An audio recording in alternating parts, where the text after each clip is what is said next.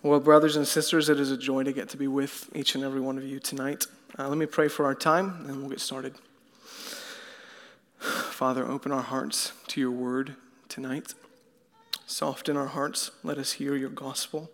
We thank you, we love you, and we pray these things in your Son's holy and precious name. Amen. Tonight, I really just want to take a few minutes to reflect on God's kindness and the lives that we ought to live in response to that kindness. So if you'll read with me, our text tonight comes from Isaiah 56, verse 7. You can find it on the screen back there. You can find it in your Bibles, but I'll read it for us.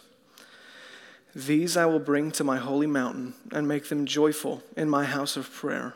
Their burnt offerings and their sacrifices will be accepted on my altar. For my house shall be called a house of prayer for all peoples. Our 2 points of reflections tonight will be God's gospel and then God's people. So, first part, God's gospel. We ought not to skip over the first 8 words of this text. Truly, I think it is actually the most glorious part of our text. Brothers and sisters, in these 8 words, we actually find the hope of our religion. These 8 words are the gospel. God has brought us to his holy mountain. That is shocking to us because that is not where we belong as sinners.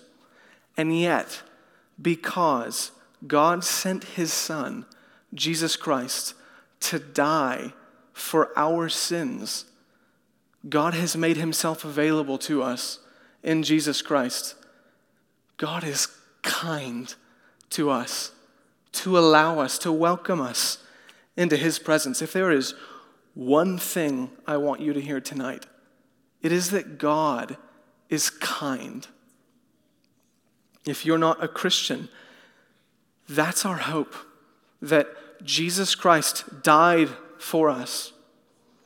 God expects us to repent, to turn from our sins, to place our faith and trust in Christ. And I would call you to do the same, not because I think I know best, but because I believe God does. God is kind to you if you're not a Christian, because in this opportunity, he's actually granting you the chance to repent. 2 Peter 3:9 says that God is kind and he wishes none would perish. And so he is delaying judgment so that you would turn to him. So turn to him. And if you're a Christian tonight, and I wonder if when we think about the gospel, do we think about how God is indeed kind? If you're anything like me, you are a person who is given to hard thoughts of God. Hard thoughts being that I think he's stingy. I think he's angry. I think he could never be pleased with me.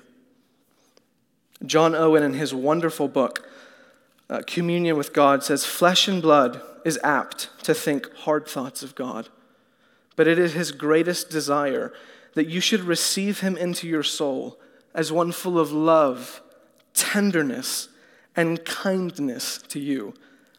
Does hearing the gospel inspire you to those kinds of thoughts of God? Listen to how David describes being with God. He says, the children of mankind feast on the abundance of your house, and you give them drinks from the river of your delights. For with you is the fountain of life. He says, O Lord, I love the habitation of your house and the place where your glory dwells. One thing I have asked of the Lord that I will seek after, that I may dwell in the house of the Lord all the days of my life. These verses demonstrate a life that is gripped with the kindness and the goodness of God. Are you that way? Are you gripped by God's kindness? Do you love the God who is kind? Are you satisfied with the God who has saved you? God is kind. God is kind to us. The same grace that saves us is the same grace that trains us. Titus 2 says that God's kindness appeared bringing salvation for all, and now we wait and we hope, but that's active. It actually says the grace trains us for godliness. So we're to live godly lives. So what does that look like? I think our text describes it in what I would call priestly language. These people on God's holy mountain, they pray. They make burnt offerings. They make sacrifices. And it makes sense. God's people, God has always referred to his people as a kingdom of priests. You could go to Exodus 19, verses 5 and 6, or you could go look at 1 Peter 2, where Peter specifically says that the God's church are priests. They're a holy priesthood. These are contrasted with the verse right after in Isaiah 56. The people who are doing things are contrasted with those who they're called silent dogs. They're called blind watchmen, those who fill themselves with strong drink and say, tomorrow will be like this day, great beyond measure. To be blunt, I think as Isaiah and Jesus is often blunt, these are a useless people. These are a people preoccupied with themselves. These are a people who turn God's grace into a license for licentiousness. They take the gifts of God and they live for themselves. May that never be said of us. We're now looking at God's people, and I want to make 2 points about God's people, how we're to be making spiritual sacrifices, which is how I understand Isaiah 56, 7. We no longer make physical sacrifices. Jesus Christ, by the grace of God, is the once and for all sacrifice. No sacrifices are longer necessary to appease God because God in Jesus Christ has done that for us.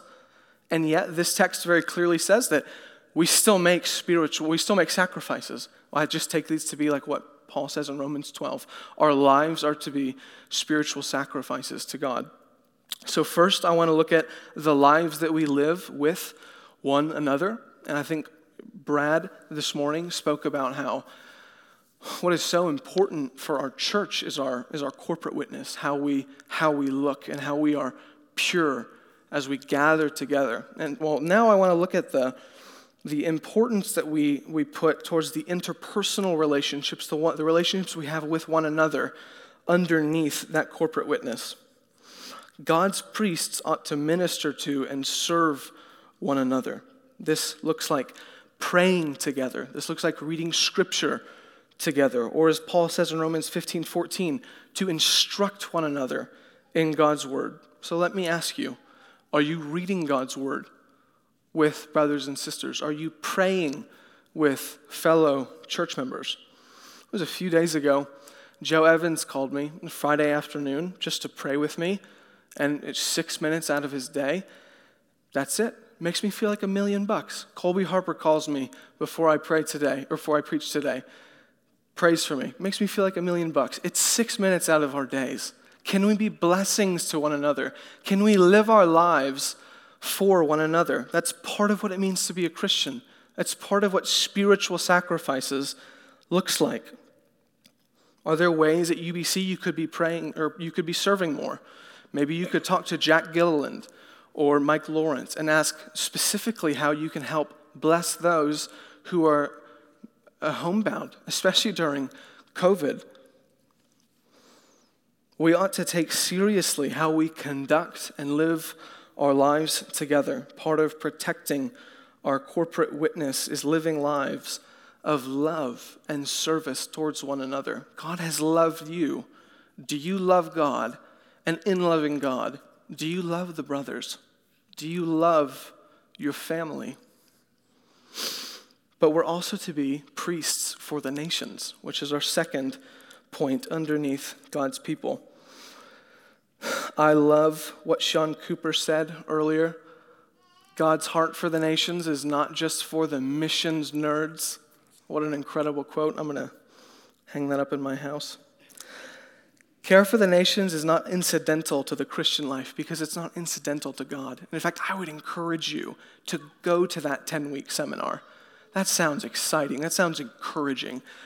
What better way to know God's heart for the nations than to hear it explained to you from someone like Sean Cooper or Ryan Martin, who have given their lives to helping brothers and sisters understand God's heart for the nations.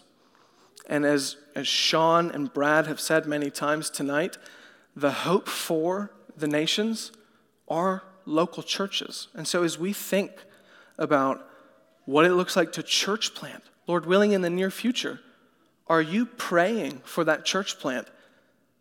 Are you praying if the Lord is asking you to go with that church plant? What would it look like for you to help to upend your life, to help do gospel work in another town? Could it be that God is calling you to go join in that work? And similarly, is God calling you to go to the nations? I would encourage you to talk to Ryan Martin to see what would it look like if you are indeed called to go. You can join his missions reading group to learn more about what it would look like to be trained.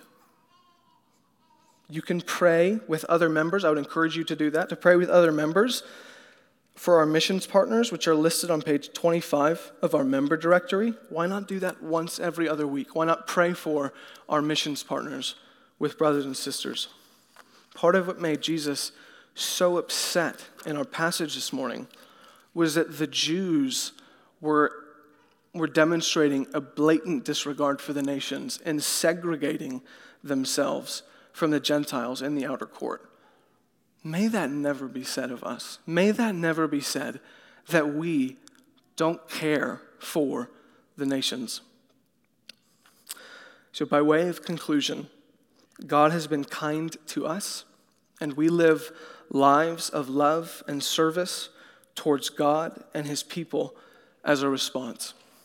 Brothers and sisters, our lives together say something about the God we serve. Is it telling the truth about God? Let's pray. God, you have been exceedingly kind to us. We pray that through the working of your Spirit in us, we would always remember how kind you have been to us in Christ. Help us to be grateful and obedient children. We love you, and we pray these things in Christ's name. Amen.